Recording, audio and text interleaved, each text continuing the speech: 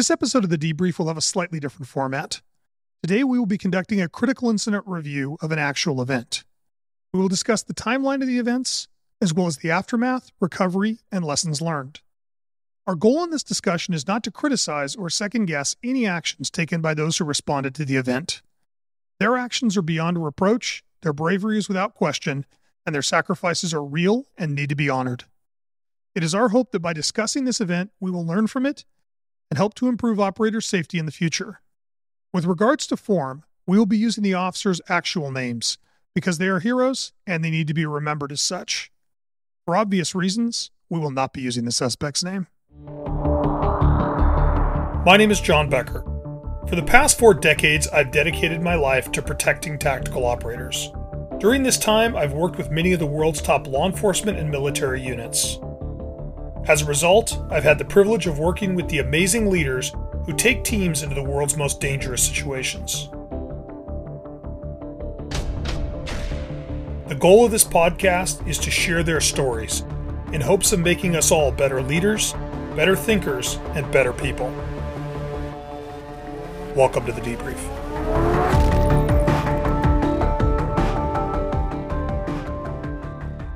On August 18th, 2021, the San Bernardino, California Police Department SWAT team was assigned to locate and arrest a suspect who had ambushed and attempted to murder a San Bernardino County Sheriff's deputy the day before. When the team located the suspect and attempted a vehicle takedown, he immediately ambushed them with a 10mm handgun, striking Officer Jordan Robison 8 times as he was exiting the van and Officer Chris Shipley once. Officer Robison was hit in both forearms, his shoulder, his femur, his stomach below the armor, and took a grazing wound to his ribs. He was also hit twice in the abdomen, which were stopped by his armor. Officer Shipley, despite being shot in the leg, was able to return fire along with a teammate, fatally wounding the suspect. Officer Shipley, without regard for his own injuries, then rendered life-saving medical aid to Officer Robison. SWAT medic Spencer Brombaugh, who was also on scene, provided life-saving aid to Officer Robison and kept him alive throughout the subsequent transport to the emergency room. My guests today are Jordan Robison, Chris Shipley, and Spencer Brombaugh. Jordan, why don't we start with the lead up to this event? Like, what got you guys involved in this case? Well, the initial intel that I was told when I was upstairs in personnel and training was that a deputy had been ambushed, and we had heard all kinds of things from he had been shot in the head and was, clinging to life to, no, he's fine, he's coherent, and he's talking. But the common factor that we learned was that a deputy had been ambushed in the actual city. And then as details started to unfold about the nature of the ambush, it kind of started to raise some red flags as far as who we were dealing with, just due to the violence of it. So why don't you walk me through the ambush? What happened? Yeah, so a deputy on August 17th, the day prior to our shooting, a deputy attempted to pull a traffic stop for vehicle code violations on a white BMW. I think it was for like window tint or something minor. The vehicle then led him on a short pursuit, went around a blind corner. And what I mean by a blind corner is there was like an 8-foot cylinder block wall. The vehicle went around that corner, parked. The driver exited the vehicle with a rifle. And so by the time the deputy rounded that corner, it was met with immediate and accurate gunfire. I think 39 rounds total were actually fired. The suspect then advanced while firing on the deputy, went around to the rear portion of the car with the intentions of executing the deputy, saw the deputy was down, then fled the scene back in his vehicle. So that's what we were dealing with. That's AK-47, if I remember correctly. Yeah, it was an AK. So 30 some odd rounds of rifle fire. I have no idea how the deputy survived that. No, it severed one of the fuel lines inside of the car, inside of the deputy's vehicle, causing the vehicle to ignite. So by the time officers got there, the deputy's vehicle was completely just a fireball. So, What kind of injuries did the deputy sustain? He sustained bullet fragments to his face and his arm. I'm not sure if it was a bullet fragment or an actual round that he sustained to his arm, but he did sustain a lot of bullet fragments to his face, which required a lot of delicate surgeries, especially around his eyes, just to make sure he could make a full recovery. So this was a county deputy. Correct. Right? San Bernardino's PD is in the is in San Bernardino County, so you have a PD Correct. and then a county that surrounds it. Yes, but there's pockets within our city itself that are policed by the county due to how the districting unfolds. So he was on patrol in the actual city itself, but it was a county pocket. Got it. And obviously, with that kind of relationship, the two agencies are close and work together regularly. Yeah, definitely. We always, when you're on patrol, you'll work hand in hand with deputies at times, especially when it comes to jurisdictional issues. And then as far as our SWAT team, we were really close with the SBSO SWAT team as well. Okay, so that happens the day before. And then when do you guys get put onto the case? I wasn't out there at the scene. I know Chris was working special investigations at the time, so he probably might know more. So, Chris, when did you first personally get involved in this thing? It was the day that the deputy got ambushed. I was notified. Again, I was working within that specialized team. We happened to be in Los Angeles County at that time. They asked me to come back to the station, so I shot all the way back to San Bernardino. During this time, there was some jurisdictional issues of who was really going to take it. Was it going to be the county or was it going to be the city, just based upon where the incident did occur? During that time, it was things to note, too, was just to kind of put a little things in perspective. The type of person that we're dealing with as well is following the initial ambush of the deputy. The team that I'm currently on, the county SWAT team, was out on surveillance on the vehicle itself within an apartment complex. Again, the county that we work for and the city that we work for is one of the most violent cities in the nation. And the apartment complex where it was located was notorious for just being influenced by a lot of gang members too. The vehicle that was involved, a separate party that wasn't related to the initial incident, comes out. They apprehend him, and he has an additional firearm on him as well. So again, they were going back and forth of who was going to take over the case. Ultimately, the decision was, we're not going to do anything tonight. We're going to pick it up tomorrow. So I leave, go to my normal duties the following day. Sometime during like mid-afternoon, I get notified by one of our team leaders basically saying like, hey, they've located Alakong. It's our case. We need to start heading towards Hemet, where he was located. Hemet, for where we work for San Bernardino City, within Riverside County, the next neighboring county next to us, like a 30-minute basic drive time to our city's jurisdiction. I started heading out there after getting permission from one of my sergeants, too, who was an ex-SWAT guy, too, as well. During this time, as I'm getting there, they say, okay, never mind, dude, he's en route back to San Bernardino. We think he's going to come back to San Bernardino, so meet back at the station. I get to the station where I meet with our attack medic, Spencer Bumbaugh, and we start kind of discussing what we're going to be dealing with. From there, we basically get tasked with some sort of vehicle takedown to try to apprehend him at his residence itself. Again, in one of the notorious areas, our whole Cyrus city is notorious, so it's kind of doesn't really put much into perspective, but it's basically on the far outskirts of our city. It's which geographically, it's the furthest point within our municipality to the nearest trauma centers. With that being said, too, the location of itself is a notorious gang area where there's only a few couple ways to get in and out, and it's all heavily gang influenced. That was a big red flag too, which I should have paid more attention to these little triggers that kind of could accumulate to kind of to compound to the type of individual that we're really dealing with. Yeah. So, I mean, just to clarify, this guy shot a deputy or, tried to execute a deputy and then he went to work. Yeah. So in that way, he tried to execute the deputy was just, I mean, again, this is a hyper vigilant, the most dedicated attacker. These are like, besides some radicalized group or organization, like you don't ask, like that's one thing I will respect this guy for is how vigilant he was. To be able to make those type of decisions and to execute those accurately. I saw the vehicle after too of the deputy that was involved. And I mean, I'm talking accurate gunfire all through the headrest. And I'm to this day, I don't know how he survived with, especially the amount of injuries that he did have. That's a miracle. I mean, to have 39 AK-47 rounds shot at you from close range and not die is just, that's the first miracle of this case. Yeah, I'm talking the vehicle looked like Swiss cheese. Yeah. And I'm talking right through the driver's side of the vehicle itself. So he's coming back to San Bernardino. You guys pull the team together.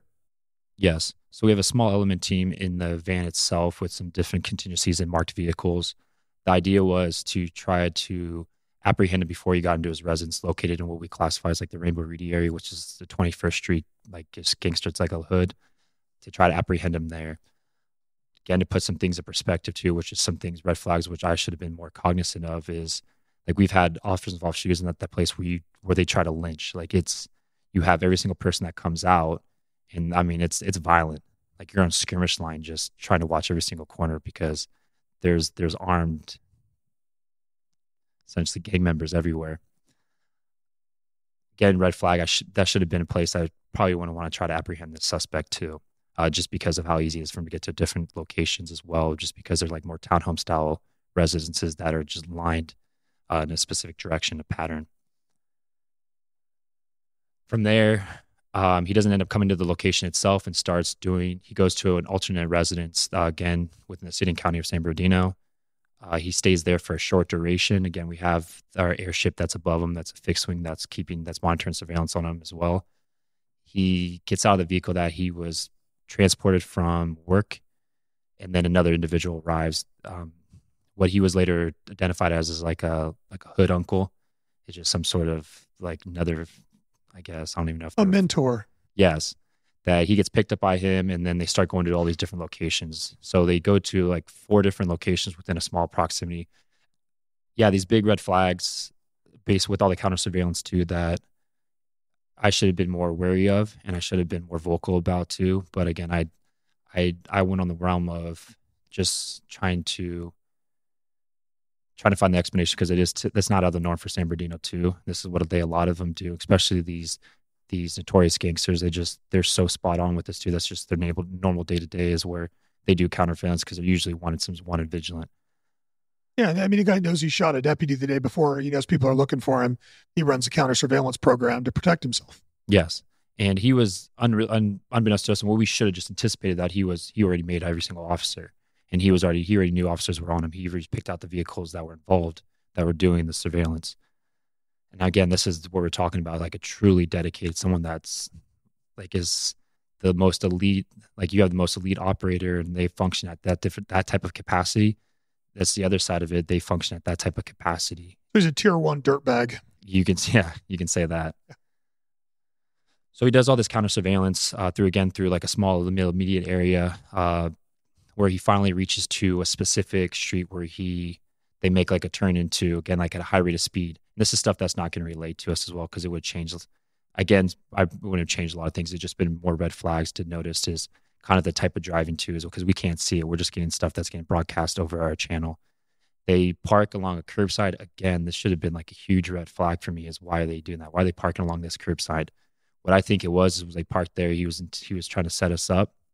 He was anticipating just to kill all of us and then probably flee over the next wall line. That's what I imagine he was probably going to do. So as we basically get the green light, like this is where we're going to do the takedown.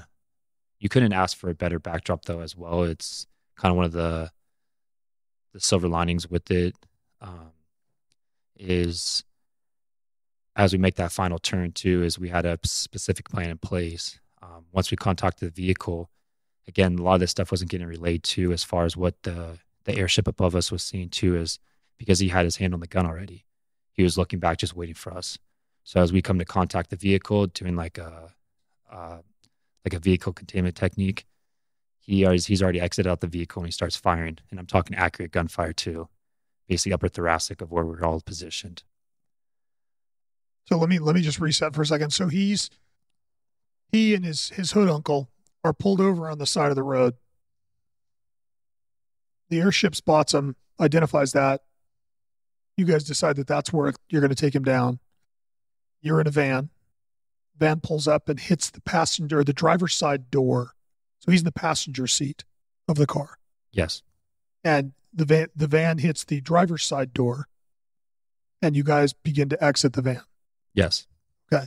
And he exits the car immediately. I mean, you can see in the surveillance video, you watch him pull the gun out as you're pulling up. So, I mean, he's decided this is going to be his last stand, apparently. Yes.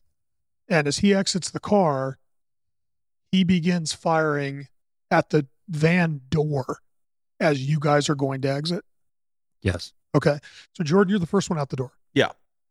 So walk me through it. You open the van door. You guys hit the car, open the van door, and what happens? So before that, as we approach, we hit the car for I think they call it bumping. The purpose of it is to throw the occupants inside whatever vehicle that you're bumping off, because it's supposed to be a surprise technique. That's a diversionary tactic. They're sitting there, and then all of a sudden their car gets hit, and then once they're figuring that out, we're getting in position, so it kind of gives you an advantage.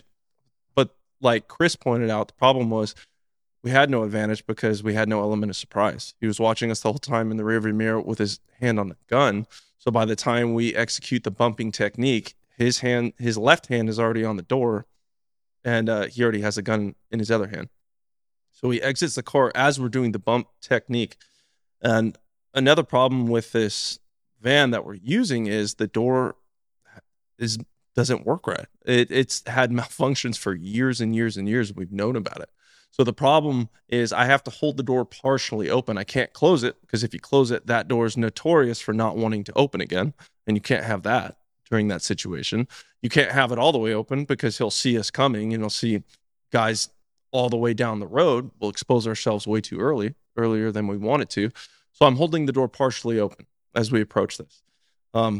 Looking back, I don't know how I'm supposed to hold a 100-pound van door when you slam it closed, or when you slam against an object, all that 100 pounds goes flying forward.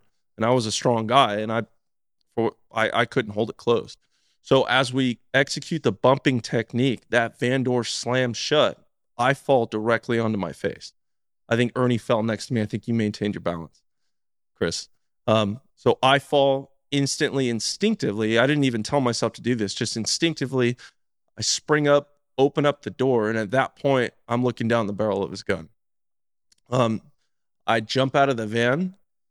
I remember looking down at the ground to make sure I didn't eat shit as I jump out, making sure like my feet were on the ground.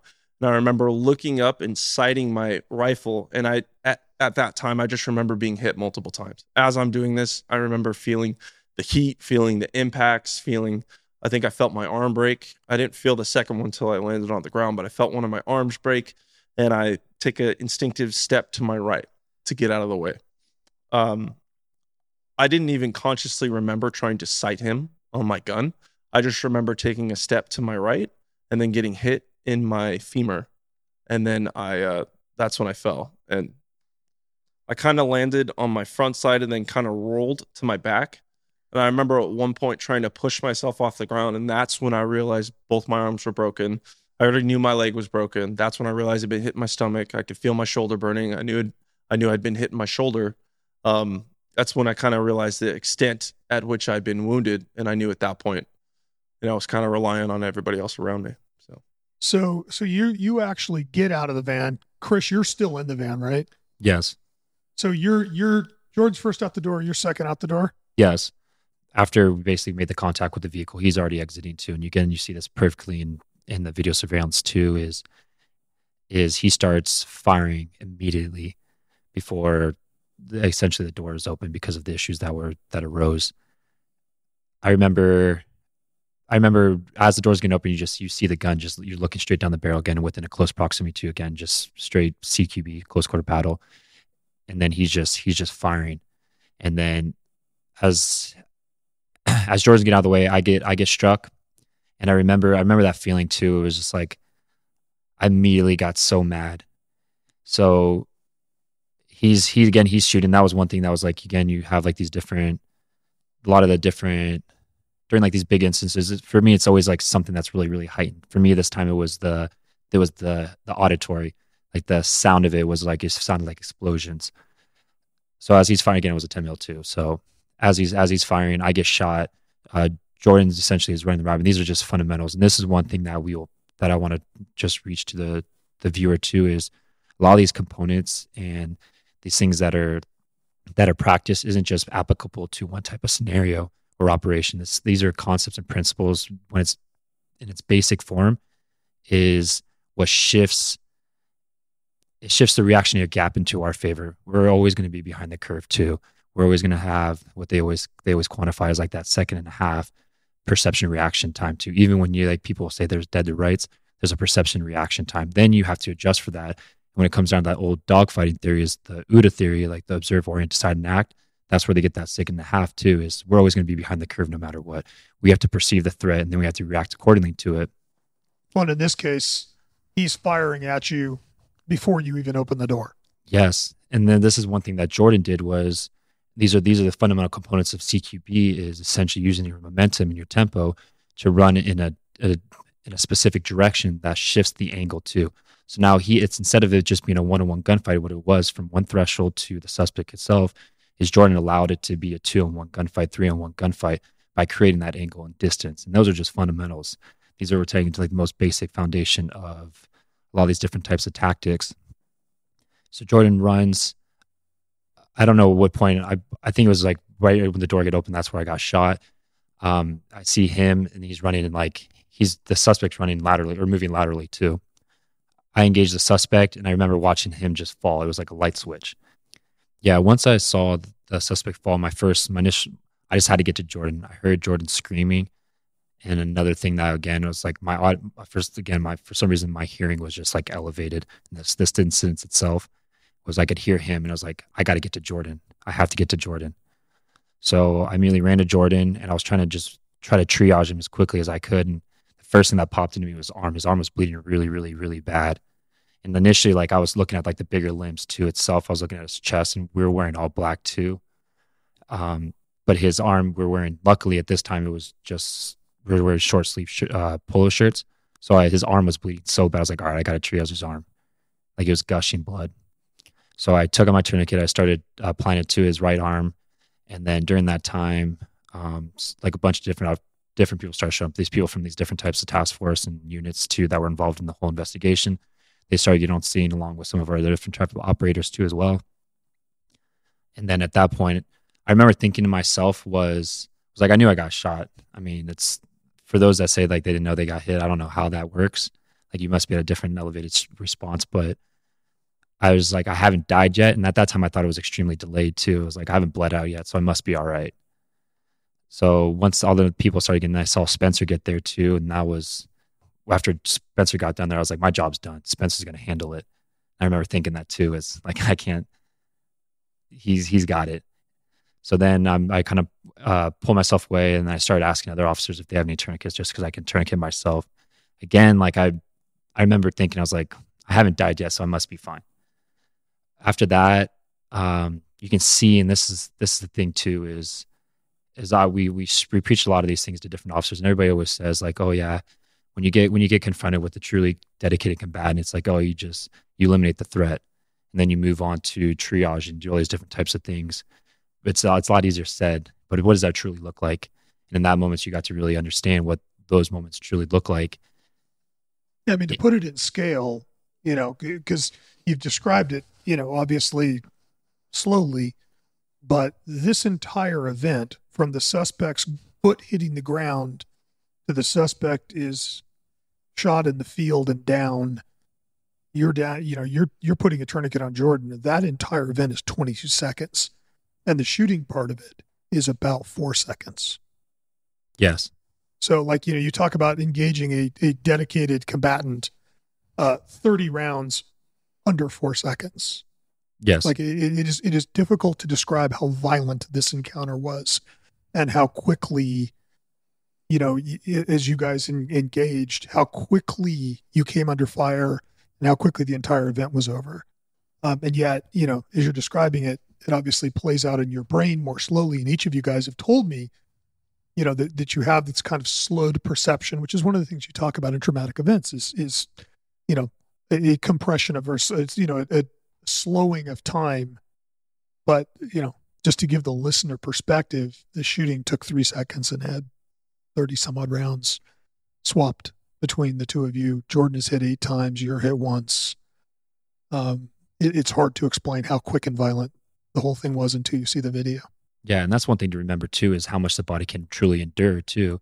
Is people just say like, oh yeah, you can fire and that just eliminates the threat, but it's not No. true like that. Especially hunters that hunt too, they understand it basically like in human anatomy and physiology, what biologically how much your body can endure under that type of stress. It's amazing. I mean, Jordan's a perfect testament to that.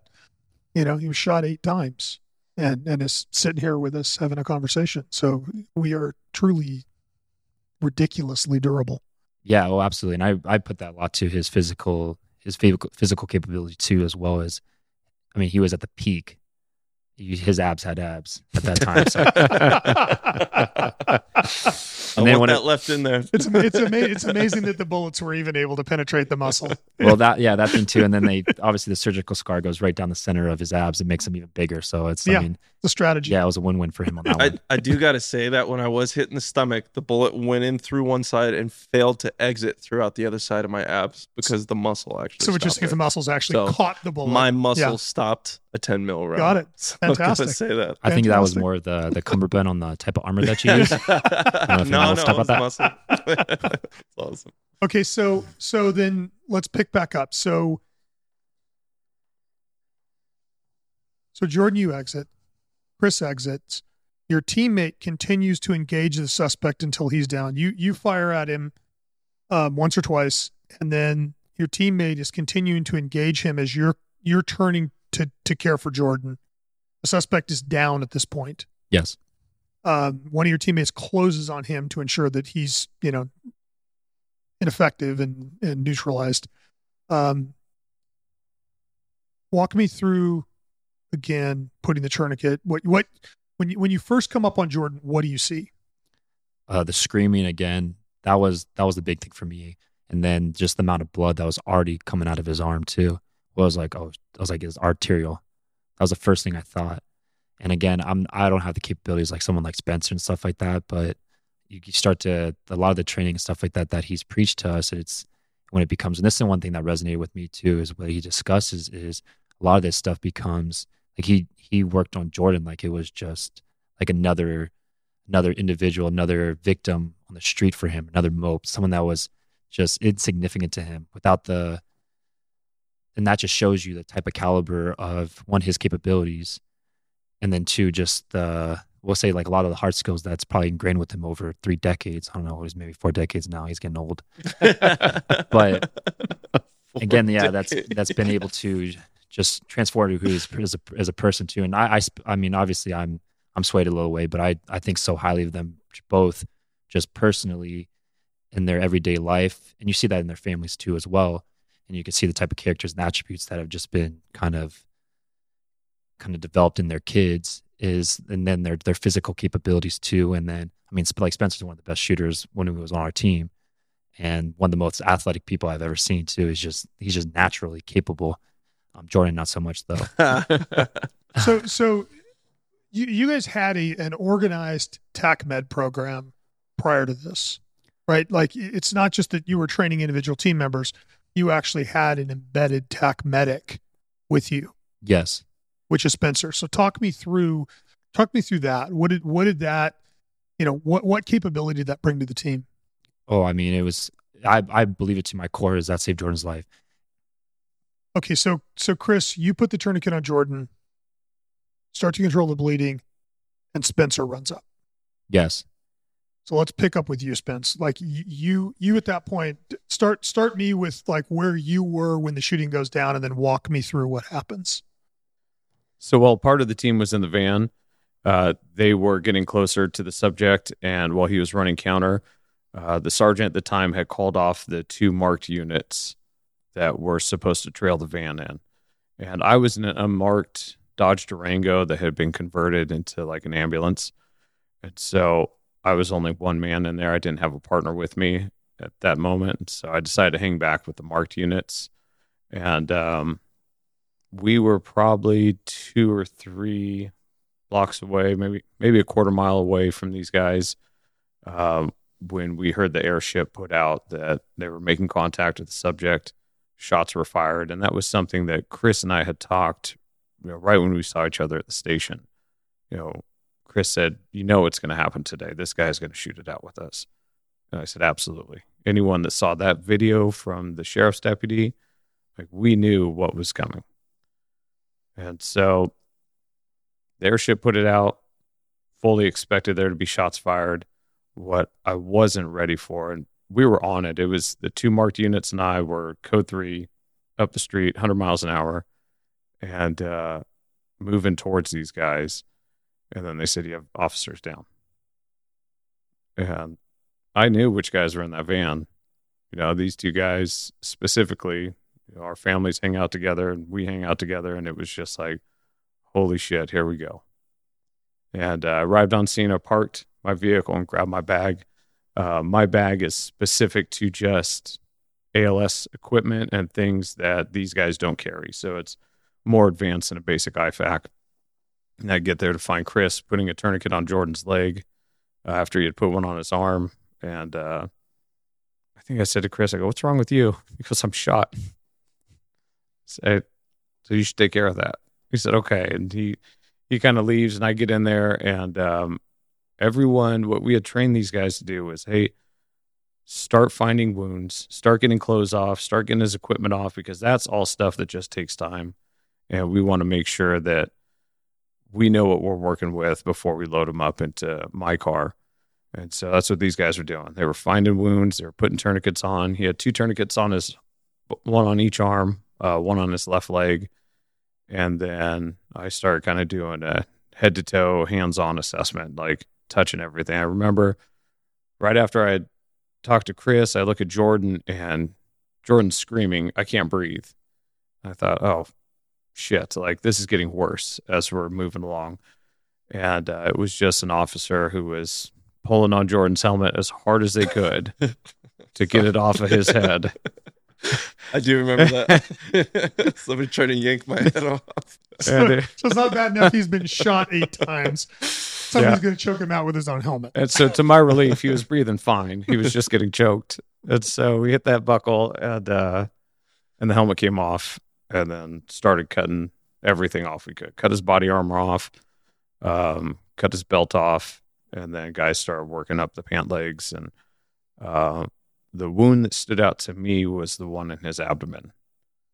And there was on his left lower side of his abdomen, he had the abdominal wall was sticking out a little bit. So we could see like his intestines coming out, protruding from his abdomen.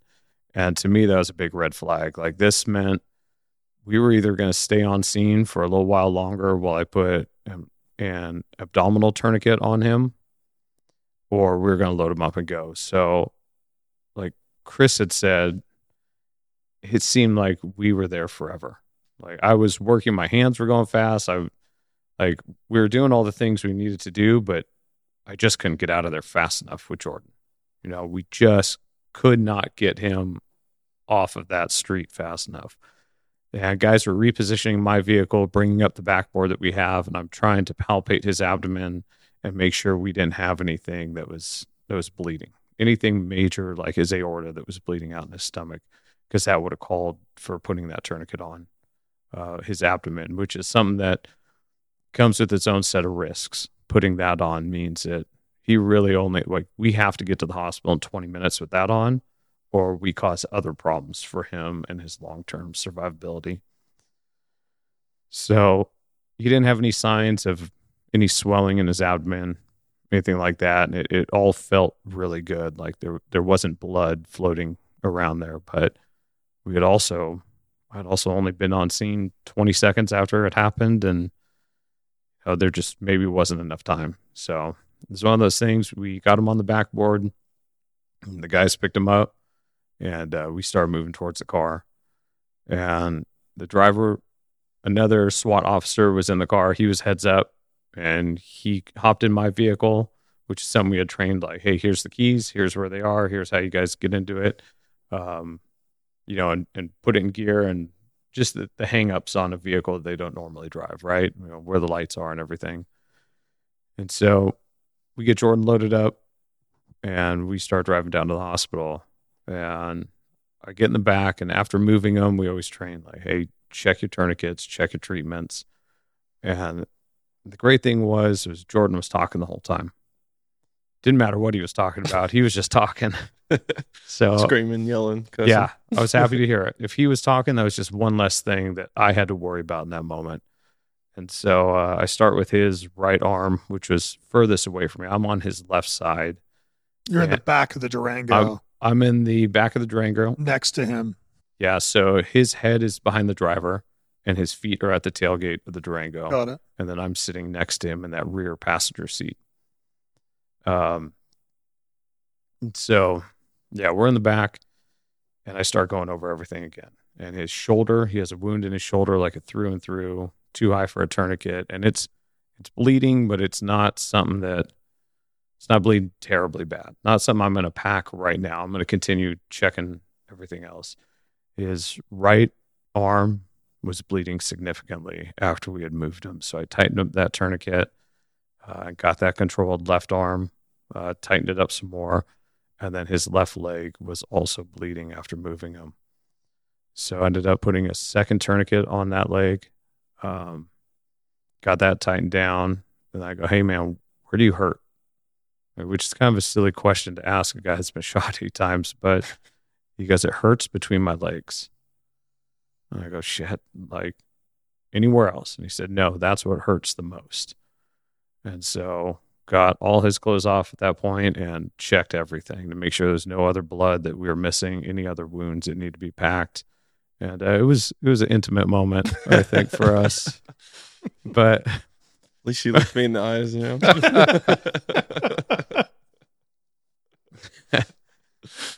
It was a lot to manage, you know.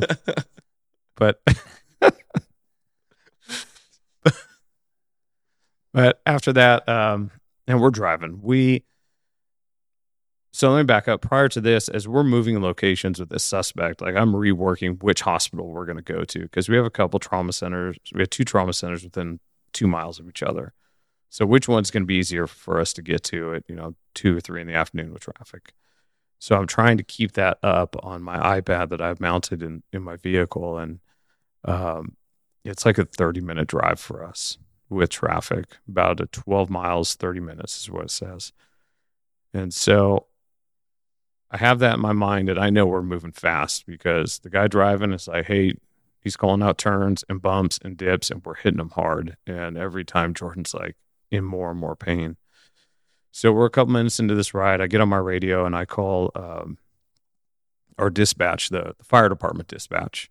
And I ask them to give the trauma center a heads up. Like, hey, I need you to let them know we're en route with an officer that's been shot multiple times. ETA is about 10 minutes. And that's something that they're typically able to handle for us. If I don't have time to call the hospital direct, which is a much lengthier report, I can just call our dispatch and they'll make that happen, make that notification to the trauma center.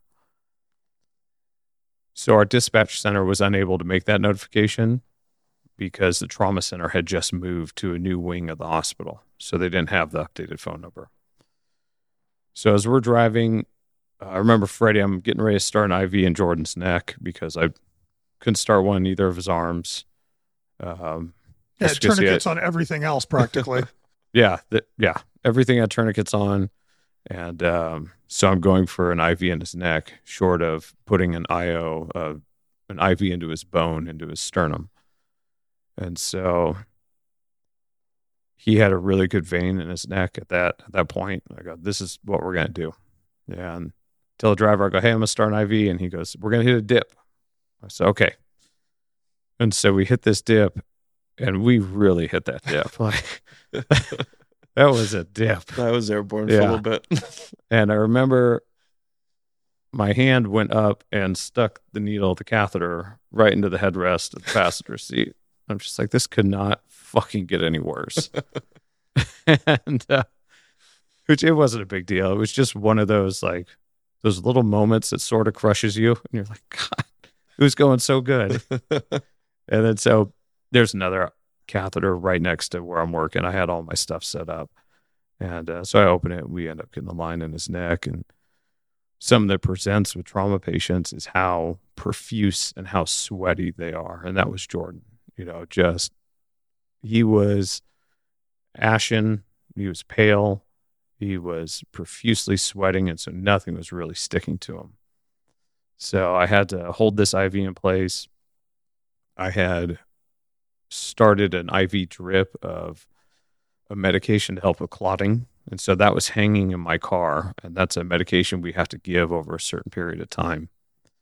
And so it's called TXA. So we put the TXA in the bag, and the bag is now flowing into Jordan's neck, which is something that is, if he does have a significant bleed in his abdomen, this is something that's going to help his body maintain the clots that it's making. I think we asked Freddie to turn the heater on. Freddie was driving, and because we're just trying to keep him warm, get the TXA on. And then I think shortly after that, we ended up making it to the ER in about 9 minutes. Well, the wrong ER entrance, but yeah. Yeah, the wrong ER entrance.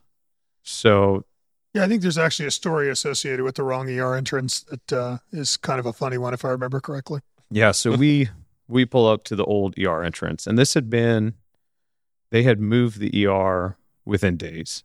And it's something that we should have known, something I should have known. That is 100% on me. Like, that update should have been pushed out to these guys. And Freddie goes, "We're here." And I look up, I go, "We're at the wrong ER." And he goes, "Where's the right ER?" And there's a security guard. You know, my car's got lights on it. We're with a convoy of multiple other police cars and some security guards in the parking lot. And he goes, "You guys are at the wrong place." And Freddie rolls down the window, and I roll down my window, and we pretty much kidnap this guy. We say, "Get in the car right now." Like, just get in the car. And he didn't know what to do. And so I'm opening my door to go and get him. And Freddie's calling him over, and he ends up getting in the car. He's sitting on my rifle, on my helmet, on another med bag I have. And he's a bigger guy, and he's trying to fit into this car. He struggled. So we're all yelling at him. His day's going to get worse. It gets worse in a moment. So he's directing Freddie. And I'm talking to Jordan. I'm trying to keep this IV in his neck. Nothing, the tape's not sticking. And I'm like, "Jordan, just keep talking to me, dude. Like, we're getting through this. We're almost there. Like, hang on." And I'm looking up now. I'm paying attention to where we're going. Like, this guy's giving us the right directions. And so tells us turn left. And they says, "Turn left again." And it's right there. I mean, we were 300 yards off, but just a long drive on the road. And, it took a little while with traffic and stuff. And Freddie just goes in the wrong lanes of traffic, goes opposing, and like in the bicycle lane. And I just hear screaming. And I look down, I'm like, "Jordan, it's okay, dude. We're here." And it's the security guard screaming. So the security guard's screaming. Screaming the scream of a man who's been kidnapped and is now driving the wrong way into oncoming traffic with people he doesn't know. Yeah. Armed people he doesn't People he doesn't know. One of them is bleeding profusely in the back. Yeah. With a random rifle poking him in the back that he's sitting on. So we end up getting to the ER, park the vehicle, and Chris had gotten there just before us, right? Yeah. Yeah, so they knew Chris was there, and then they bring a gurney out to my car. And so we open up the back and are pulling Jordan out. And it's another moment where we're just dropping guns out of the car. And like, Jordan's gun belt and handgun or whole belt comes off of him in the parking lot. And I'm letting these guys know, "Hey, he needs blood. Like, you need to get the blood bank and get them going, because Jordan's going to need it." And pretty much once we get into the hospital, the paramedic gives like a trauma handoff to the physicians and the nurses that are in charge, lets them know any medical history of the patient, any allergies, any medications, and most importantly, like, where is he hit and what have I done to fix that? So it's a pretty quick thing. But yeah, I just remember as soon as we got in there and they got to work on Jordan, and it was a relief to me from doing that for so long when, we were 5-6 minutes and him being in the trauma bay, and they didn't just take him straight to surgery. And so, that if this hospital isn't taking him to the OR or performing surgical interventions, there in the trauma bay, then like, we're doing pretty good, and the fact that he didn't lose consciousness and that these officers that were on scene were putting tourniquets on and finding bleeders right away. Like, that was the stuff that really made a difference, was everyone kind of doing their part to make sure he's okay. And through all the trainings and all the things that we've done, guys like Chris he knew he was hit, but we knew Jordan was down. It was different. So when Chris is hit, like he said, like it was different. I knew I was hurt, but I knew Jordan was down and needed help more than I did. And that's something that he said to me, and that is super impressive. But it's guys like that stepped up and really helped to make the difference in this. This was truly a team event. When it comes down to just everything after the shooting, all the medical care, like every guy that put hands on Jordan had a part in it. The guy that instead of, and I don't even know who it was, instead of just hanging out and trying to put a tourniquet on, like he knew to go to my car and get the backboard. The guy that went to my car to move it into position so that we can get out of there a little quicker. Like stuff like that. Those spots that they trained to be in, that they didn't hesitate to get themselves into, to make sure that, he had the best outcome possible. Yeah, I think two things struck me in watching the video. The first is how calm and professional the team was initially, and when you arrive, the team and you, it is very clinical. It's calm. I mean, everybody around the scene is running around freaking out, but the team itself and you are calm, deliberate. Everything is done in a specific order. Like it looked rehearsed. It looked practiced. It was not a team surprised that somebody went down and having no idea what to do. It was a team realizing, okay, this is what we trained for. Everybody do this. And even the communication among the guys when you look at the body worn is calm. I mean, obviously it's urgent, but it's calm. Yeah, it's a different level with this group of guys. Like I was saying, everyone knows their job and they know everyone else's job. So if there's a gap to be filled, we have guys that are filling it. If there's work to be done, they're finding it. And it was the same with him being down as it is, us making an entry on a warrant. So on just that day, it was, like Chris and I had said, he was the first guy I saw, and we knew this was not going to be something that was just going to, this wasn't going to be a guy that was just going to put his hands up and be like, hey, you got me.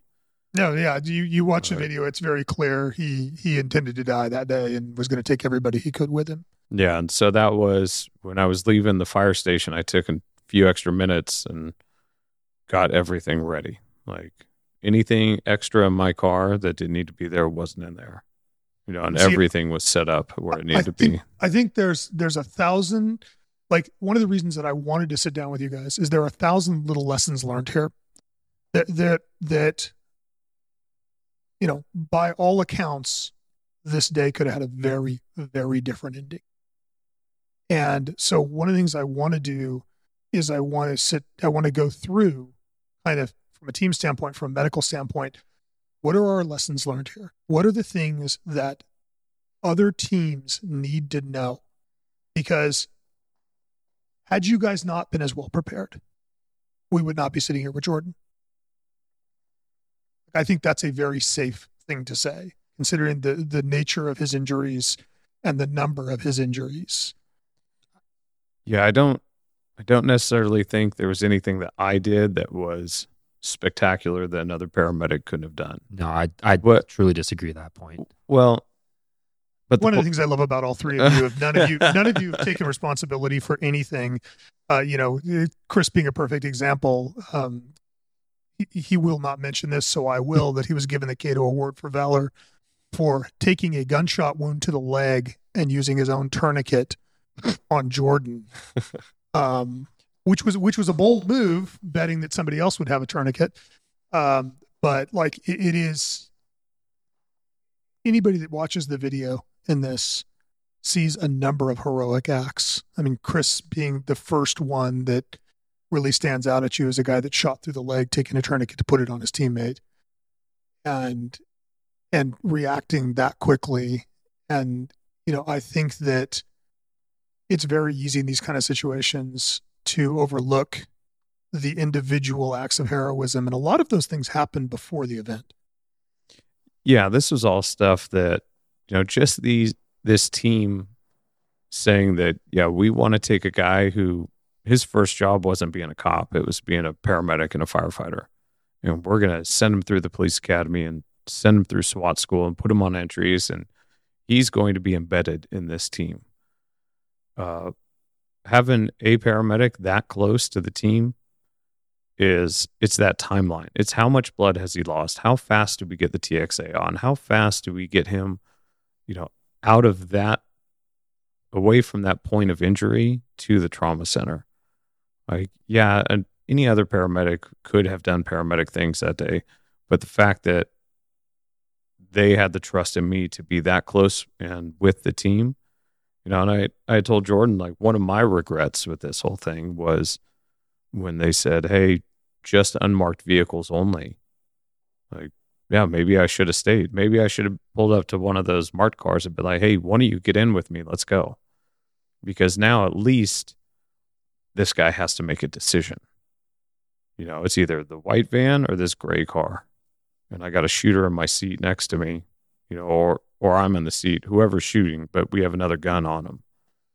That could have been, maybe Jordan was only shot twice. Maybe he wasn't shot at all.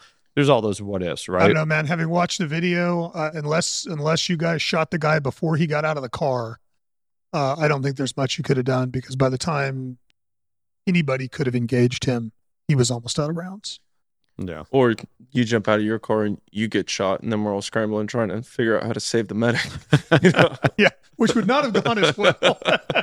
But I think that's one of the things that we train for. Is we don't train for everybody usually. I mean, people define success. I mean, it's ambiguous in itself, but they always base their type of tactics on the best case scenario, not the worst. And he's a truly dedicated combatant. And just to piggyback off what Spencer was saying, is he says any paramedic could have done this. No, I disagree. I've seen a lot of different types of paramedics, and they do get exposed to a lot of different type of caliber of traumas within our city. But what he did in those moments and how calm he was, because I remember thinking this to myself too, was I remember looking at him and being like, thank God he's here. And I remember just thinking that to myself, being like, if it wasn't for him, I wouldn't have felt that calm within it. But see, that goes back to training. That goes back to knowing the capabilities of your teammates and preparing for worst case scenario, right? It's like you said, it's very easy to train for best case scenario. Really, you are preparing for worst case scenario. Yes, but that's just the higher level of learning, that like you have someone, I'm just using these guys specifically, like Spencer, where he's a high level of learning. Like, yeah, he runs the paramedic tab and everything like that, but he's not a paramedic. He's leaps and bounds what you would classify as like a typical paramedic, just because of his capabilities. And within those types of moments itself too, especially when you have you have a lot of emotional connection to, again, the person that you're triaging. Yeah, that's one of the most amazing things about this whole thing, is that the three of you were close friends prior. And so it's your brothers down. Yeah, I remember one of the things you told me afterwards, one of the things you felt guilty about, Spence, you said, like, I felt guilty that I treated you like I would treat anyone else. And, it wasn't just you. It was the whole team around me. Everybody was just calm, just putting on tourniquets. It literally felt like a training exercise. I mean, I'm screaming and my legs exploded, but like everybody else, their faces, we've all seen them in training. We've all played the officer down before, and their faces were identical to that day of just like, we have trained this 1,000 times. And I know you said you felt guilty about it, but that's just your training kicking in. And I'm glad you didn't get emotional and all that. You did exactly what you needed to do that day. And even John, you said it was clinical. That's exactly what it was. It was just clinical that day when it came to the TAC med stuff. So I thought that was interesting. Yeah, that was one of the things that my wife and I talked a lot about. Was she's like, how was Jordan in the pack? And I'm like, I don't know. Yeah. She goes, what do you mean you don't know? I go, I don't know. He wasn't great, but that wasn't my focus, was having a conversation with you back there while we were doing this. Like, it was bigger than that. But I think in that moment, looking back on it, I'm like, oh yeah, I could have been a little bit like, no, I wouldn't have changed it. Yeah. Another thing too that we didn't talk about that I want to bring up is that selflessness that Shipley showed at the beginning, right? Where he takes his tourniquet off and comes to me and starts using that. Well, that just didn't stop there. He got to the hospital first because he was in a marked unit, and the driver got him there first. And all the ER staff, because I talked to him afterwards, the only thing they had heard, because there was like a lot of telephone going on, was that there was one officer down and they didn't know how bad it was. And that's all they knew. They didn't know ETAs. They didn't know anything. So when Shipley shows up, all the hospital staff comes rushing out to go to Shipley. And they're like, hey, let's go. Let's get you on the gurney. And Shipley's like, no, that's like, just wait. Like, somebody else is coming. Like, get off me. And you told the initial hospital staff, like, hey, just wait. Like, my partner's right around the corner or something like that, right? Get Jordan. Yeah. So that's just another example of just that selflessness of just like, hey, no, I'm okay, but my partner's coming. He needs you. I'll wait for the nurses that you don't need, So, which is just a further continuation of Chris's remarkable calm under fire that you see in watching the video. He is the only person I've ever known that's been shot and was telling the other people to calm down while they were working on him, and was concerned about his rifle. He did a hair flick too. Yeah. There was a little brief hair fix, and I think that. Okay, so one of the things I would love to talk about with you guys is kind of lessons learned from this. Whether it's individual or team or, TAC Med. Spencer, why don't we start with the tactical medical program? What do you think you guys did right? I think some of the stuff that we did good that made us successful in that day was definitely the ownership that the guys on the team took to when it came to the medical part of it. Everyone was willing to carry their equipment and keep it on them, make sure it was, up to date and in good condition. And they were pretty religious about that. And every time we had a training, at least once a month or every training day, it would be twice a month, we would throw something in there and they would say, hey, we want to do an officer down in this scenario or in this scenario. And it wasn't something that took away from,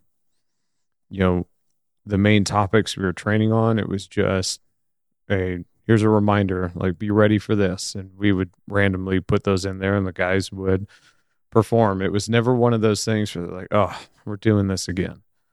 I think the guys on this team understand how violent that city is and that we have that potential when we're going out there. And the ownership they took in it really made a difference, and understanding their role and every role there is to be filled in that incident.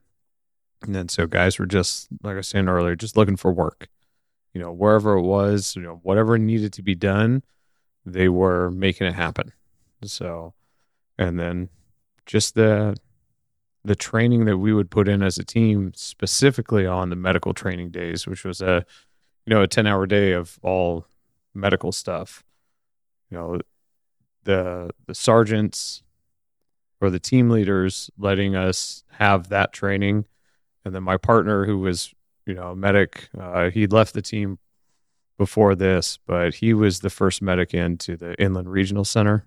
So Ryan Starling was the guy that really started this team down the right path. And then we got together about 5 years ago on the team and then started working, just to make it even better and make it a more solid program for these guys and for us. And so I think that's kind of started a long time prior to this day. So, yeah, I think that success, for lack of a better term, on game day is not success on game day. It's success in every training prior to game day. Yeah, it was everything that every guy on that team had done, the ones that were currently there and the ones that left, like all those guys putting in this effort, specifically on the medical stuff, made a big difference in the outcome for Jordan. But I'm sorry to interrupt you guys. I know he won't talk good about him or highly of himself or something like that. So that's where I'm going to chime in a little bit too, is you define like the game day. And that's a lot of the stuff that I think people forget is on your worst day, that's the best you're going to do. You have like a lot of these different types of people that I look up to too, and they discuss kind of these hard skills that you have set or already competent within your capabilities that you can resort to, because that on a cold day, on a cold start, that's the best you're going to do. And for him, that's what it kind of goes back to is, I don't know if it's nature and nurture. I think it has a lot to do with just the nature of who he is individually. But over the last, I don't want to say his age too loud, Century? Bro, I'm only 38. Oh, he said it. But over nature. So over the last almost 4 decades, he's gonna be 40 here soon. The last four decades, is he's been able to refine those skill sets that he has. And again, I believe it's a lot with the nature of who he is and that, who he was born as. I mean, he had the foundation, but now he has those skill sets that he's enhanced, and it becomes like a lot of the times we discuss like these subconscious behaviors that he's just so competent in, little things where he doesn't have to think about it. Just like when you ask somebody just to drive from point A to point B, is they'll get to that place and be like, oh shoot, I don't even remember driving there. But they're doing all this. They're driving rightfully. They're using their signals. They're stopping at the right points. They just don't recognize it because it's become so innate in their behavior that they've done it repeatedly over and over and over again, that it becomes subconscious to them. They don't have to resort to it. And that's where, like within that medical capabilities, the stuff that I would have to try to effectively think, that he would just naturally do because he's honed those skill sets. Yeah, I mean, it goes back to fundamentals, right? It's you one of my favorite sayings is, you won't rise to the occasion, you'll fall to the level of your training. Yes. And, so much of training is fundamental. And I think it is very easy for teams to get sucked into the exotic training paradigm where it's like, let's go shoot out of helicopters hanging from ropes or whatever, when really the basic fundamentals is where most, all the debriefs I've ever attended, all the debriefs I've done, most of the time when a team falls apart, it's at a fundamental level. Oh, absolutely. And then it's like you ask him, you'll all sit there and be like, hey, like to me, he's a master of his craft, but he's still a student. And that's where we recognize is he's just constantly learning. He's constantly getting better, and he's adapting. He's trying to make, like Rich Devani always discusses, like if you can make yourself 1% better in every single aspect, then you're going to significantly compound your success rate. And then you have him, just like he won't discuss, is like he went through, after we were talking about the whole incident itself, is he started revising his entire, well, he keeps it organized in itself just naturally, but he was going through revising his vehicle over and over and over again, just for the ever-changing components of what we're confronted with, anticipating the worst-case scenario. And again, that's a higher level of thinking, but that's based upon all his 4 decades of experience, about 4 decades of experience. But again, yeah, he's constantly looking to try to better something in every single aspect of his capacity, I guess. Well, and I think that you mentioned something interesting there, which is that he's training for worst case scenario, right? I think another pitfall is you go into training, every time you hit a resilient, you hit a problem, something fails, stop. And one of the teams that I interviewed that survived a pretty hellacious shooting, not quite this bad, but pretty hellacious shooting, they said that part of their culture was that they train through, like if they're playing Sims, they train through injury. You don't get shot and stop. You get shot and keep shooting. And he said, initially that was kind of a controversial thing, but when one of our guys got shot in an operation, he didn't even hesitate. He kept pushing. And I think that if you train for best case scenario, when worst case scenario shows up, you're not prepared. No. Yeah, and that's one of the ways that we train. This team trained was you just push through it. And one of the things we were able to get them to buy off on is, all right, you get to push through it, but when this shooting is done, we need to figure out who shot and go from there. So every time that engagement happened, we were having guys putting tourniquets on, evacuating them out of the house, and working a way to get me from one room to that room, or the other medics, or however it was. But I think ultimately the thing that made the medical side super successful from my end was, my goal was to shed my tasks. Like, I have all these tasks that I need to do to make sure that this guy isn't bleeding anymore. And if I can give those to officers, and this stuff we were doing through training, if I can say, hey, you guys are doing tourniquets, you guys are cutting clothes off, you guys are looking for chest wounds and putting chest seals on, like those are all things that I would like to have done before I get there. So even though I would make entry with this team, we would tell them the first 60 seconds is on you guys. So after that threat's down and the shooting's over, like, it's on you guys to figure it out for a minute until I get from wherever I'm at to that room with you.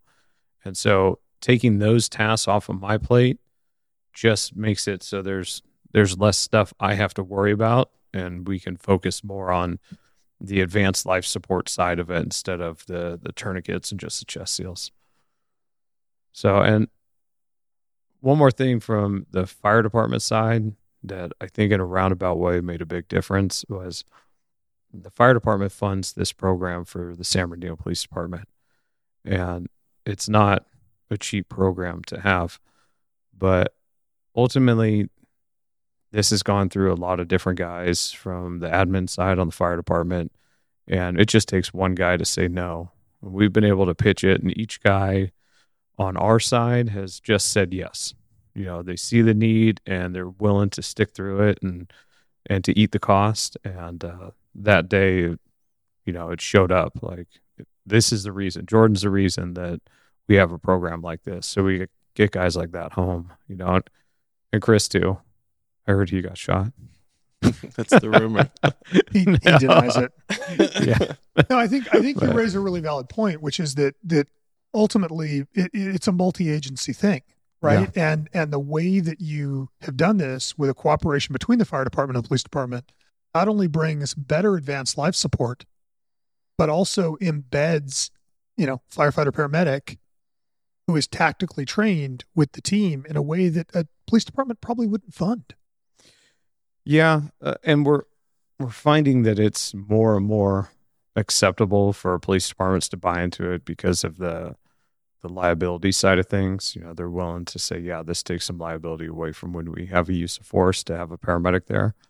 But ultimately, it's a hard stretch to say we're going to take a guy as a fireman and put him on a SWAT team for a lot of places. But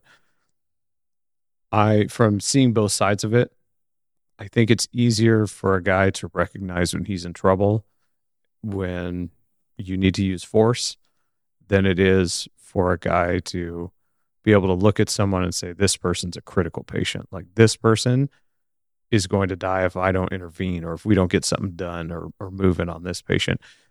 That takes some time for paramedics to recognize that stuff throughout their career. I think sometimes it's much more clear cut to recognize when you're in imminent danger as a police officer.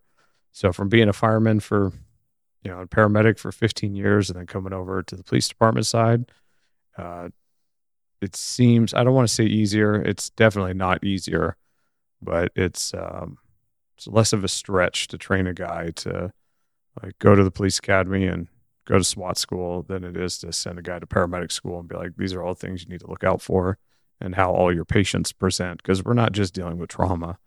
You know, we're checking out all these people that we serve warrants on their houses and they're having chest pain after, they're having shortness of breath. We have a older guy on the team that might be having a medical problem or an allergic reaction. So it's really the spectrum of what we're doing is much more than just trauma. Well, one of the things that we talked about offline that I think we should, you know, that seems appropriate here is that you know, frugality can be a fault, right? It becomes very easy for administrations to look at situations and say, oh, you know, Bearcats are really expensive, drones are really expensive, paramedics are really expensive, and start to save pennies. You know, is it penny smart, dollar dumb? I think it becomes very easy for administrations to cut complicated programs and cut technology and everything else. And, you know, I don't know what the paramedic program cost the fire department and the police department combined for all the years that you've done it. I'm pretty sure Jordan thinks it was worth the money. Yeah, I do. Yeah, I think we all think it's worth the money. It's just what guys need to realize is that we can spend all the money on this stuff, but if we're not willing to give guys the equipment they need or the training they need, and we're spending money on the wrong things, then we're not doing justice to the guys that are actually serving the warrants or going through the door. Like, the team spending money or needing a second Bearcat or wanting better equipment isn't a bad thing. It means your guys are looking forward into the future and they're seeing how these trends are going and really what they want to do with how they operate and how they work. And we should spend more money to make sure these guys come home safe. And I don't know how you put a number on that. It's hard to quantify, but the thing you also do forget is we have an obligation to the public too as well. I'm more on the training side of having the tools and the new top end types of instruments, stuff like that. The training is what's important. A lot of those hard skills is we have obligation to the public too, and because how prevalent a lot of these big, let's say, mass casualty incidents are occurring now, you have these copycat cultures, and then even worse, you have these radicalized terrorist organizations that are just infiltrated our country too. And a lot of people don't know it's like San Bernardino is a hub for terrorist organizations on the West Coast. San Bernardino County and Riverside County, it's ground zero. Most people don't understand that. We've had the IRC, which was a big event in the last 7 years now, and then a couple school shootings, and that's just becoming more and more prevalent. And because you have the skill sets that you've trained and you've looked forward to the most updated type of training and to learn from your past experiences and other people's past experiences, because you have Columbine was a big one where that revised the whole priority of life scale. And then you have Uvalde that just completely violated, and look at the casualties that were inflicted. And those kids, they have done nothing in this world to deserve that. And we also have that within our city too, is we have everything from higher level of education to kindergarten to these big commercial buildings and stuff like that. It's just bound to happen again. But by having these skill sets, we can't mitigate the inherent risks that are just in the nature of our industry and our profession. But what that'll allow us is to be unequivocally more successful during one of these incidences and makes the public more safe. Is if by having Spencer teach us, is you can compound that knowledge to his level. It's never going to be his level, but just to compound the knowledge that he has, we can transfer that. So it's like you have another big incident that occurs is if I could start rendering aid faster, I can recognize this stuff faster, and I can save more lives faster. I can delay that onset enough just so that he can get there, people in his profession can get there. How many more lives can be saved? I think it's easy though. Complacency is a threat, right? Complacency for many police departments is the threat because these things don't happen very often, right? You've executed hundreds or even thousands of warrants and none of them gone this way. So you start to confuse good luck with good tactics. Jordan, from your perspective, I know we've talked about the complacency played a role here. Talk to me a little bit about that. Sure. Well, I think before this incident, we had seen this trend where admin was trying to get us to do more with less. Understaffed, overworked is kind of how I describe our agency and what we had to deal with. And there's some advantages to that where you get creative. You learn a lot of solutions that a lot of other agencies and cops don't have to think about. The problem and the downfall with that is it kind of puts you in this mindset to where because you get away with it a few times, then you get away with it a lot, and then you get away with that for a few years, that when you come across something like this, and we've all talked about it, we knew in the pit of our stomach that this guy wasn't like other crooks that we're dealing with. This guy's different. However, we still had that, I don't want to activate the whole team yet, that's a lot of overtime. Maybe we should let's do the same thing we've been doing where we're going to do a little more with a little less, even though we know that this guy is different. We've all said it. We talked about it with each other. I think that mindset kind of bled into this incident as well. And I think you have to look at things from an individual, you have to take each incident on its individual merits and individually. I know Chris talked about it a lot. This incident threw up red flag after red flag after red flag to the point where the whole team, looking back, in hindsight's easy to judge. It's easy to judge things on hindsight, but looking back with all these red flags, the whole team should have been activated and said, hey, you're going to sit around the station for 24 hours just to have you on standby. I know personally my mindset was, hey, I don't care how fast he is. I don't care what he's done. I'm faster. I've trained more. I'm better. And you should have that mindset when you go into it, but you can't neglect the reality of the tactics that you have on the ground, because as we just saw, it doesn't matter how fast or big or strong you are, a bullet's faster and a bullet's stronger. So I think that really bled into some of the tactical decisions that were made that day, do more with less. And that was one of the days we were caught and we were punished for it.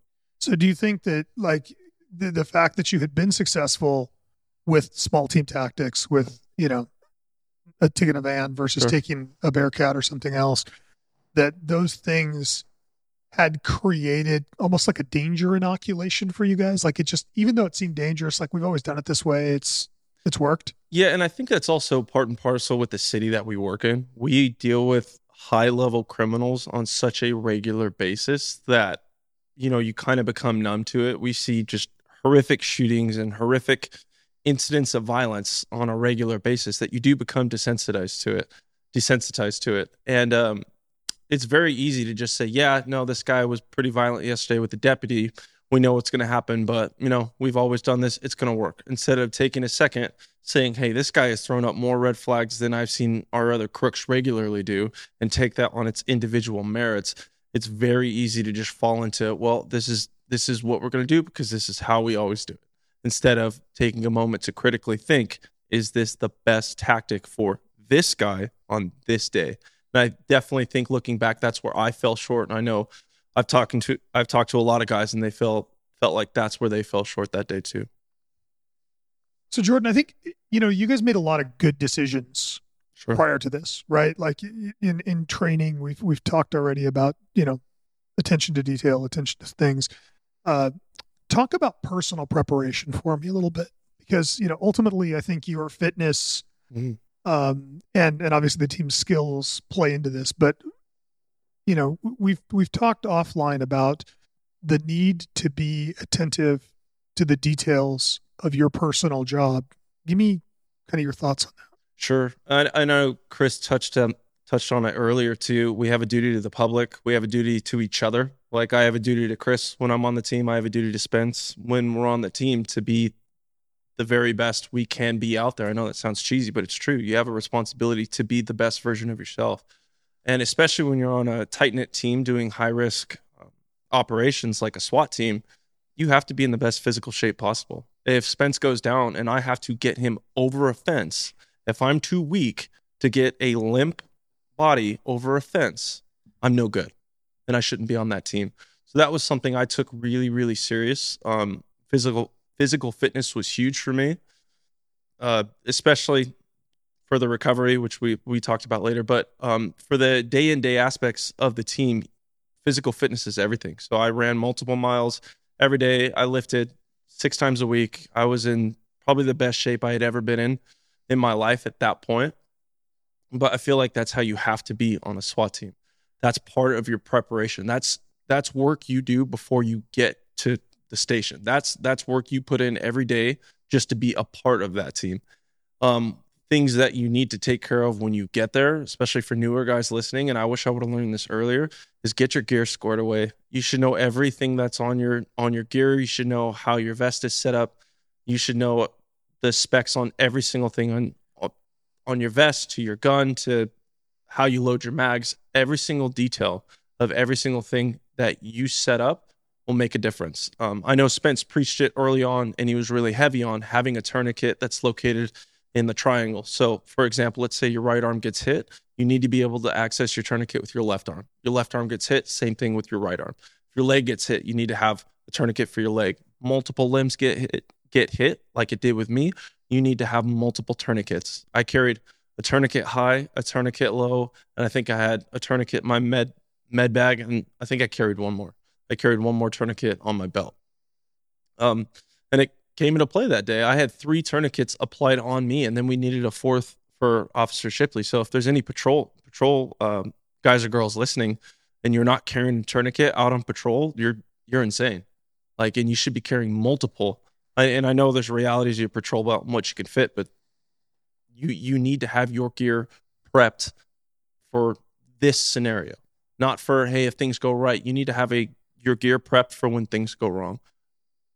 Yeah, one of the things that we see in a lot of the teams that I've dealt with over the years is they strip gear off because it's heavy and it's inconvenient, it gets in the way, and you kind of watch them go through gear phases where they are totally prepared, and then they're like, I'm not going to carry my tourniquet this time, and you see guys starting to strip more and more gear off to get back down to the lightest thing they can, and again, I think it goes back to that training for the worst case scenario, not for the best case.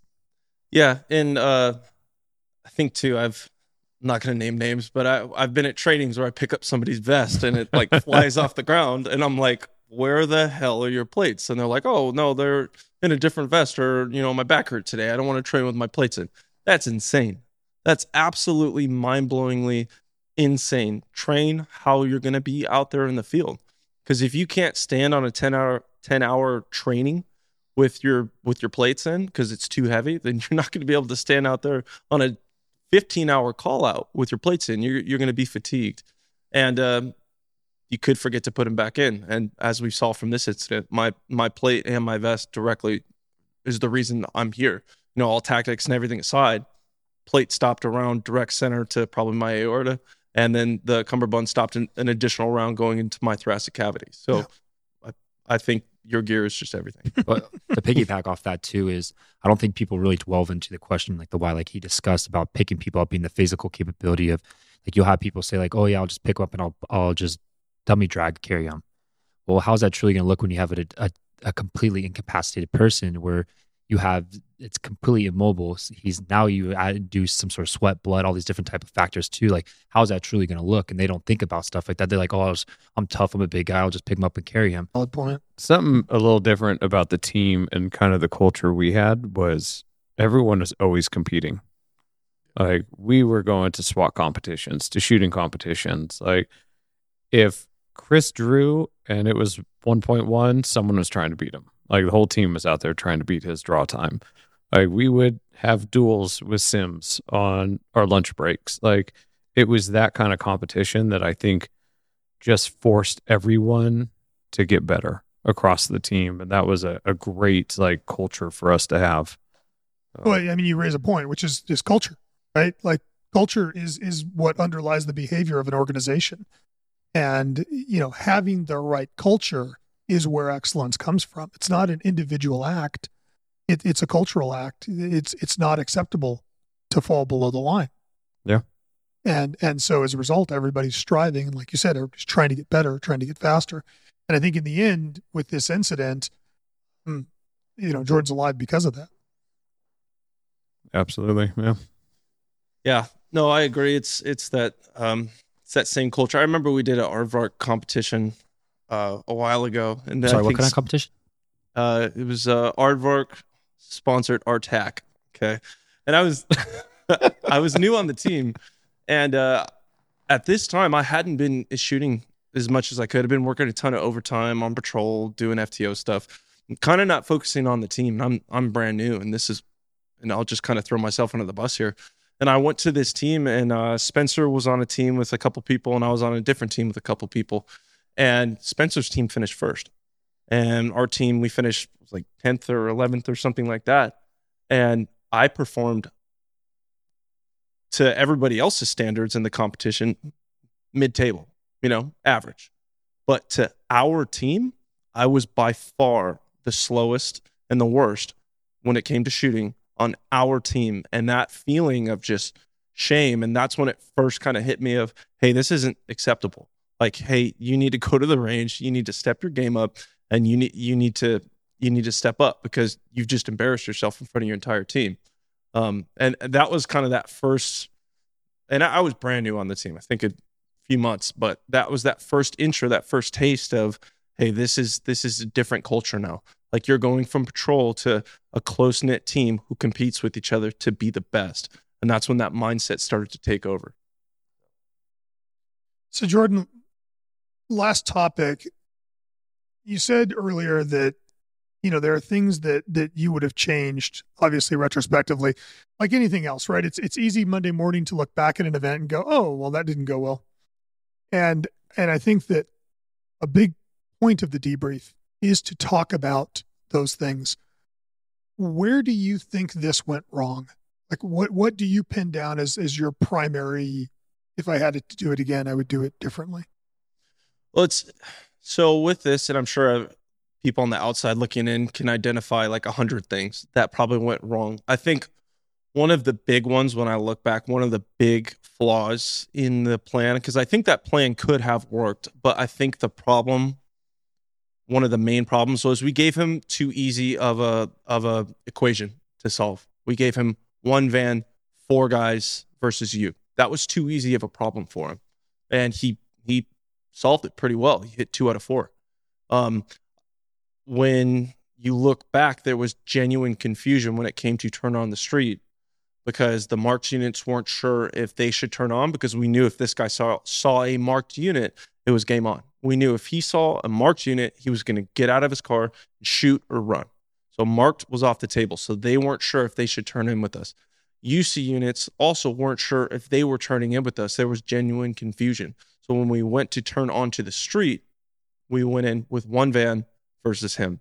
And ultimately, I think that just gave him, like I said, too easy of an equation. And yes, we won because of everything else we've talked about. But one, we got lucky. And two, he was able to solve it. So to do over again, multiple vehicles probably. Yeah.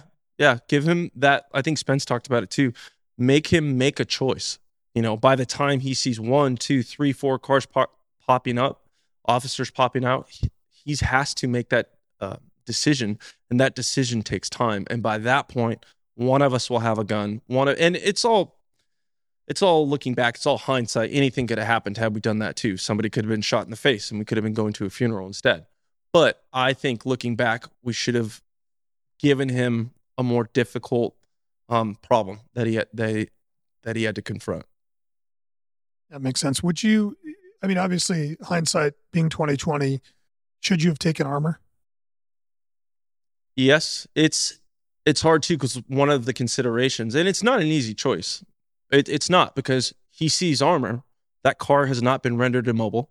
We don't know who the driver is. We haven't identified him. We don't know his criminal history. We don't know if he's armed. We don't know if he's going to run. So one of the main concerns, if we pulled onto that street with a piece of armor, is he recognizes that, and now we're involved in a vehicle pursuit with a guy we know is going to engage officers. And that was one of the things we wanted to avoid. So there's a million different ways you could do it.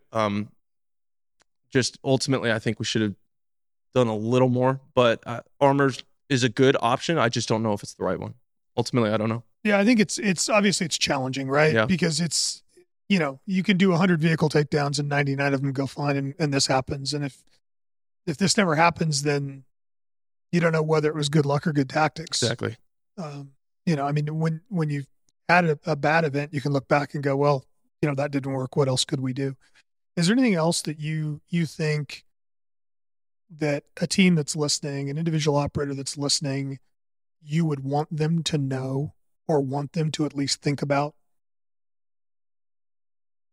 There's so many lessons. One of the main ones I would say is that separate your leadership in terms of roles and responsibilities. I think we had too many people trying to do too many things. And I think some of that was lost in the tactical decisions that were made that day. I think that if you have one leader who's dedicated to, you are the takedown team leader, this is your element, that's all I want you to focus on. This is you. I think it kind of simplifies things instead of one guy trying to make too many decisions. I think that is one of the areas where we ran into problems.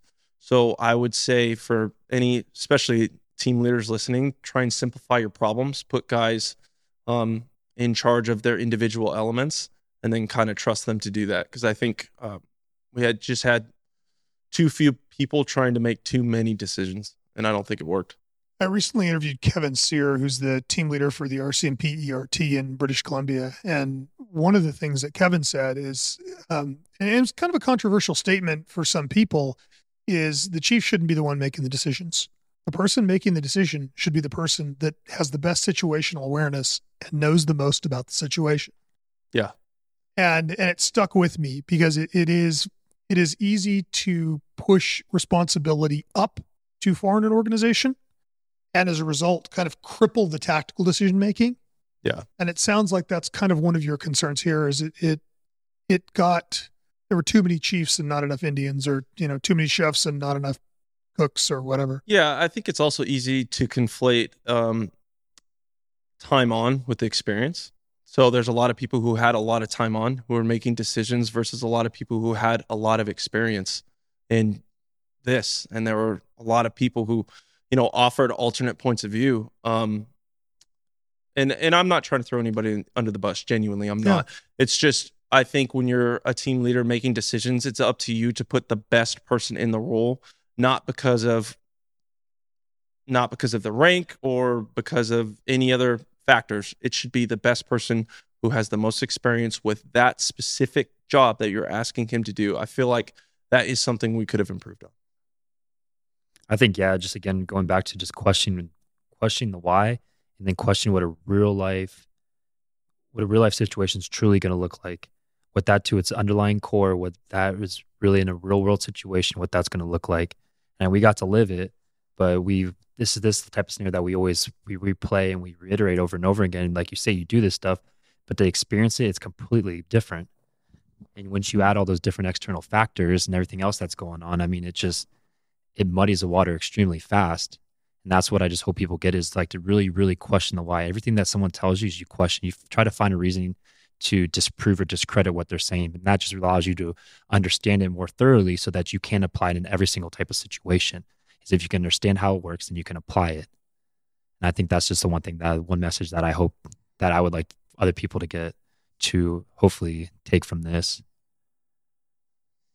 I think for me, going to a new team now, it's changed how I look at things, like how I look at these problems. Like my slideshow is a little bit different, when we're doing this, and making sure that on my end, we're doing a good job of getting our guys covered medically and being prepared. And we have more medics and physicians on this team. And it's, you first get on the team and you're just happy to be there, right? Especially as a fireman, you're just thrilled. Like, this is so cool. But it takes an incident like this to realize, yeah, it's for keeps. Like, we're playing this for real. And sims are great and training's great and everyone goes home. But if guys aren't asking that question of, hey, why are we doing this? Why is it this tactic? And if those leaders are given the answer of, because we've always done it, we've always been successful, like, that should be a red flag. Like, have you always been successful because you're really good, or because, yeah, it just happened that one time we did it, it worked out? So I don't know. It has definitely changed my outlook on the team and how I view some of these incidents that we're showing up to. I'm a little more vigilant when I'm looking at them. Another thing for us, something I think we did while Jordan was in the hospital that was really beneficial to the group of guys that were there, was for the next 3 or 4 days, we just all got together. And we just hung out, and it was always at someone's house and someone else's house, and all the wives got together. Like, they were devastated as well. And we must have talked through it, 100 different times? Yeah. Yeah, and it was rough. There were some days where it was just like, you had the ugliness of it, the anger, every emotion you could think of, everyone went through. And I think those 4 or 5 days that we did that, like, really helped most everyone that was involved in this kind of move forward, and then start focusing on getting Jordan home and making sure that he's going to be good after that. So, but it took a toll. Like, Chris and Jordan, our families all vacationed together, hung out together. They were there at my house seeing my oldest off to the Navy. And, this was definitely something different that no one in my family, my kid was in boot camp and called home, and he's like, hey, someone said this happened. Like, is everyone okay? Or he was just out of boot camp. And, it was a big deal. It kind of affected everyone we know. And so just being together and working it out after the fact helped. So, yeah, make sure if this happens to your guys in your organization that you really do your best as an administrator or as a supervisor to look after everyone. Because one of the guys who was driving my car was devastated. Like, he was absolutely a wreck after this, because he had to listen to everything I wasn't paying attention to in the back. Sorry. Right? But, but realistically, I've had 16 years of kind of ignoring this stuff. Yeah. Not to be rude, but there's just other stuff going on. Yep. That was his first time, and it was his buddy. So, like, we need to take that into account, make sure our guys are, yeah, everyone on that team, even guys that were off, were mentally okay after the fact. I think that's a fantastic place for us to stop. Guys, thank you so much for doing this. Appreciate you. Thank you, John. Thank you, John. Yeah, thank you for having us.